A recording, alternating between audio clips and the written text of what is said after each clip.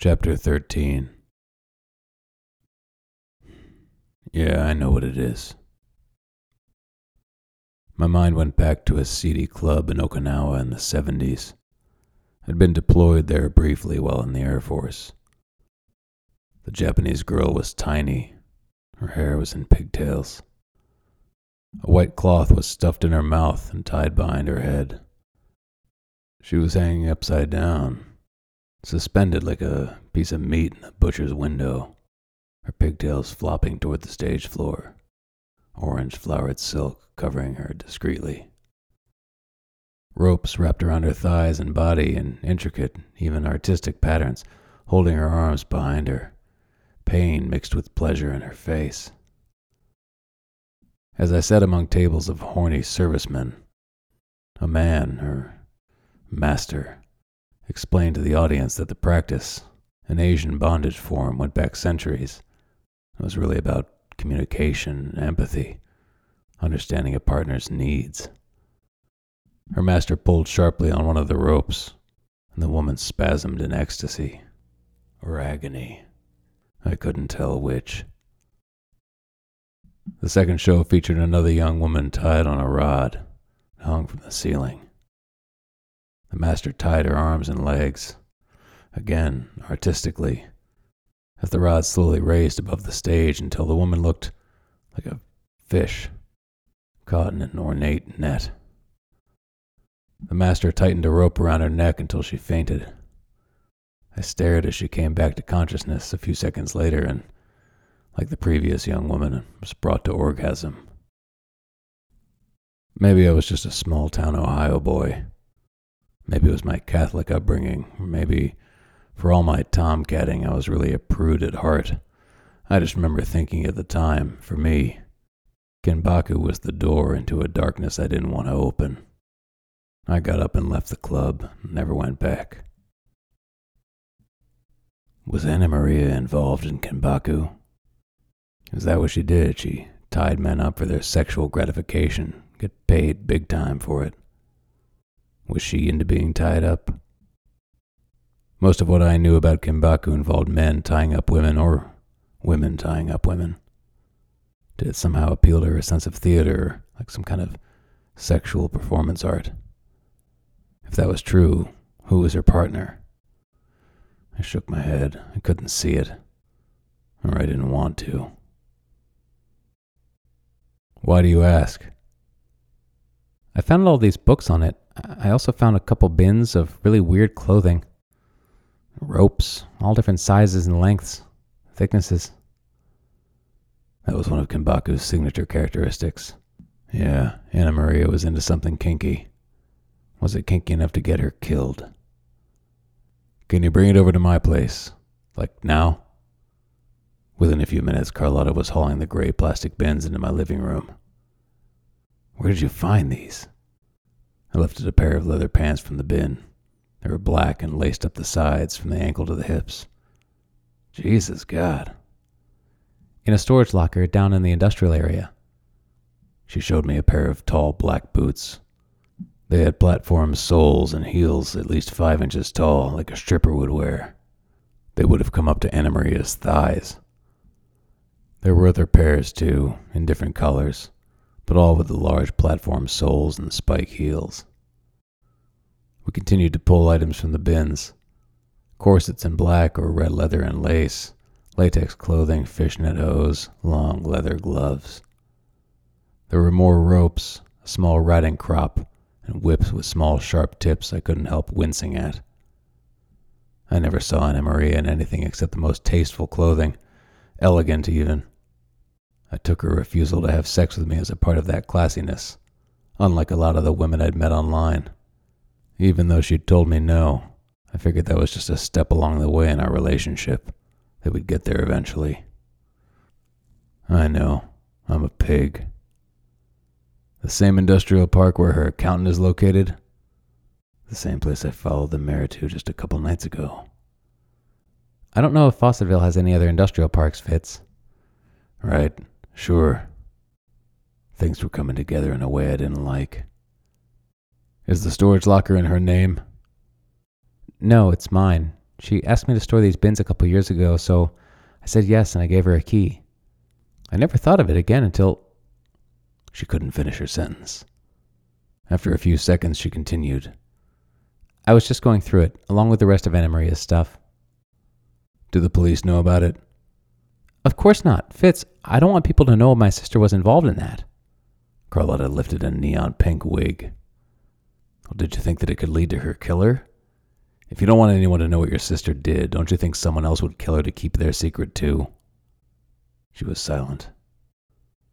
I'll call Detective Barnes then. This nauseates me, Fitz. It just makes me sick. Yeah, wait until I talk with your husband. Will that information end up in the paper, though? I don't want anyone knowing that about Anna Maria.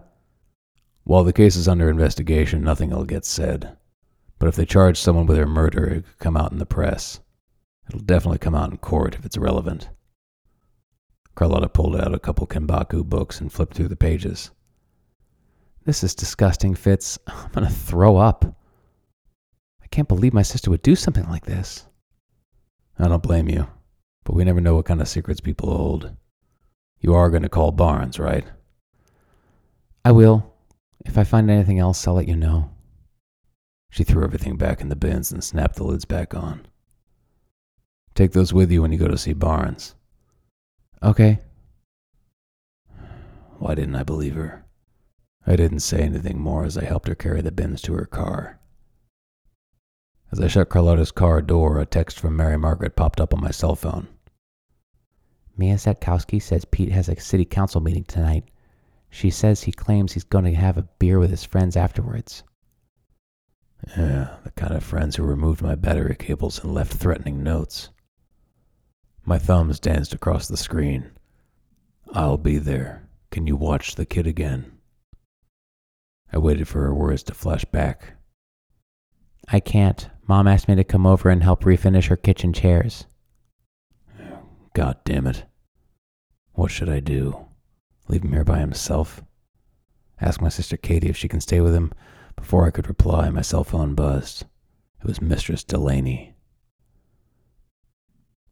Hello, John. The voice was voluptuous. Familiar. Where had I heard that voice before? What can I do for you? I got your number from my friend Steve. That's breaking one of my cardinal rules. This number is not to be shared. He'll have to be punished for that. Oh? I tried to sound turned on. That's between my client and me. I like the sound of your voice, so I'll let it pass this time. What can I do for you, John? Do you know Kenbaku? That is a very specific request, John. One I don't hear very often. I knew of someone who was quite masterful with Kenbaku ropes, but unfortunately she has moved on. I'm sure I can meet your needs, though, John, and if I can't, there is shall we say, a community of people who just might. My stomach sank. This was the connection. This was how Anna Maria financed her annual trips abroad. The journal was her client list, and the clothing Carlotta found was what she wore during our encounters. But why? What drove her into this life? The Anna Maria I knew was a social worker, a pillar of the community who worked with troubled children, not a mistress who serviced men's dark desires. I knew social workers didn't make a bunch of money, but this didn't seem to be a logical way for a woman who spoke 3 languages to pick up extra cash. No wonder she kept her second job a secret from her sisters. It wouldn't be too much of a stretch for her to expose her brother-in-law, Joe Pecorini, or for him to kill her to keep his secret life secret. But she said she was being threatened by someone powerful. Joe Pecorini was in sales. Does that interest you, John? Yes, very much. Before I issue you an invitation, we do have a few requirements. I need 3 references and the phone number of your employer, plus a credit card. I didn't have to act stunned. Seriously? Let's just call it a safety measure, for my sake. How do I know you won't blackmail me? I don't want my boss or my wife to know any of this. That information ensures a lot of things, John. It ensures that I stay safe and secret. I don't charge your credit card unless you authorize it, unless, of course, there are, shall we say, any damages. I accept cash, John. Cash ensures a lot of anonymity. What about the references? I can't have folks I work with know what I do off hours. What do you do, John? I'm a teacher. Is that right? Yeah, in Millersburg at the high school. I'm also the football coach. Ah. She didn't sound like she believed it. But then how honest did she really expect her clients to be? So, are you ready to make a date? I need to think about this. A lot of my first-time clients often take time to consider their options. When you're ready, by all means, get back in touch. A click. It was over. Downstairs, I heard the channel change on the television. Marco must be awake. He'd stayed with Anna Maria on occasion. Did he ever see her go out on one of these dates? It might be the perfect time while he was sick to ask him. I wandered downstairs. He was still laying on the couch. The soda and crackers had been sampled. One scrawny arm was tucked behind his screaming yellow hair as he pointed the remote at the television, scrolling through the stations. "Hey kid, how you feeling?" He groaned in response as he kept clicking through the channels. He settled on a sports channel airing a rerun of a Cavaliers game. "I need to ask you something. About Anna Maria." Ippo? Yeah? "I need to ask you about when you stayed with her." I told you I wasn't there when she was killed. I was at my mom's.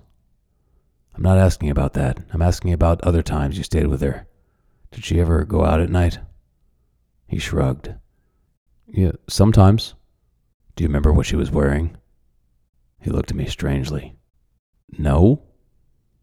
"Did she ever wear a wig? It was a weird color, like neon pink." He raised up on his elbow and stared at me. No. "How long was she gone? Did she tell you where she was going?" It was a couple hours, maybe a couple times a week. She always took a little rolling suitcase with her, said it was files from the kids she worked with. "A suitcase?" Yeah, like a briefcase. Carlotta said Anna Maria often took phone calls from blocked phone numbers, from the police or Department of Child Services, to help place endangered or at-risk children in emergency foster care. But what if it was something else? Did Fosterville really have that many kids in trouble? What if those were the dates? I looked at my watch. I had half an hour to meet Pecorini at the truck stop. "Listen, I've got to meet someone on a case. Can I trust you to stay here by yourself for an hour or so? You think it'll be okay?" His attention turned back to the game. Sure. "When I get back, we'll get dinner. Then I'll have to go out again." Whatever. I patted him on the shoulder. "If you start throwing up again, call me." He shrugged and flopped back against the couch pillows. I'll be fine.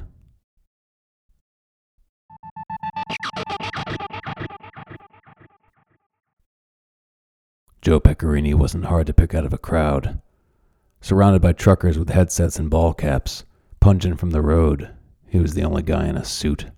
A long gray wool overcoat and red scarf hung over the chair beside him. Leather gloves on the table.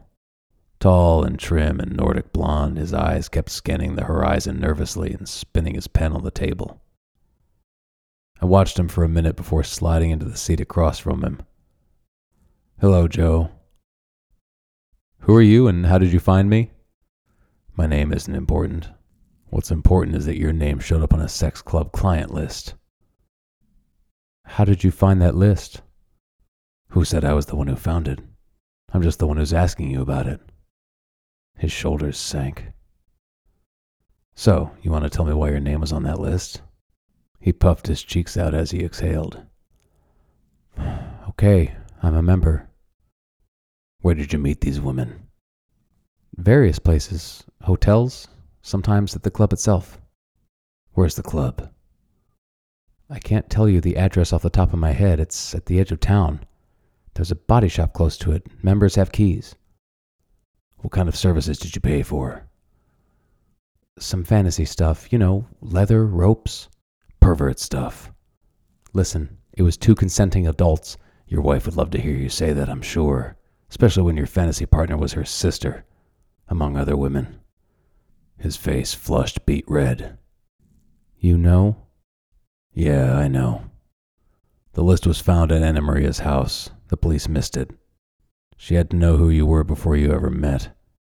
It's my understanding these services require a credit card and a background check beforehand. When did you realize it was Anna Maria? I suspected it as soon as she walked in the room.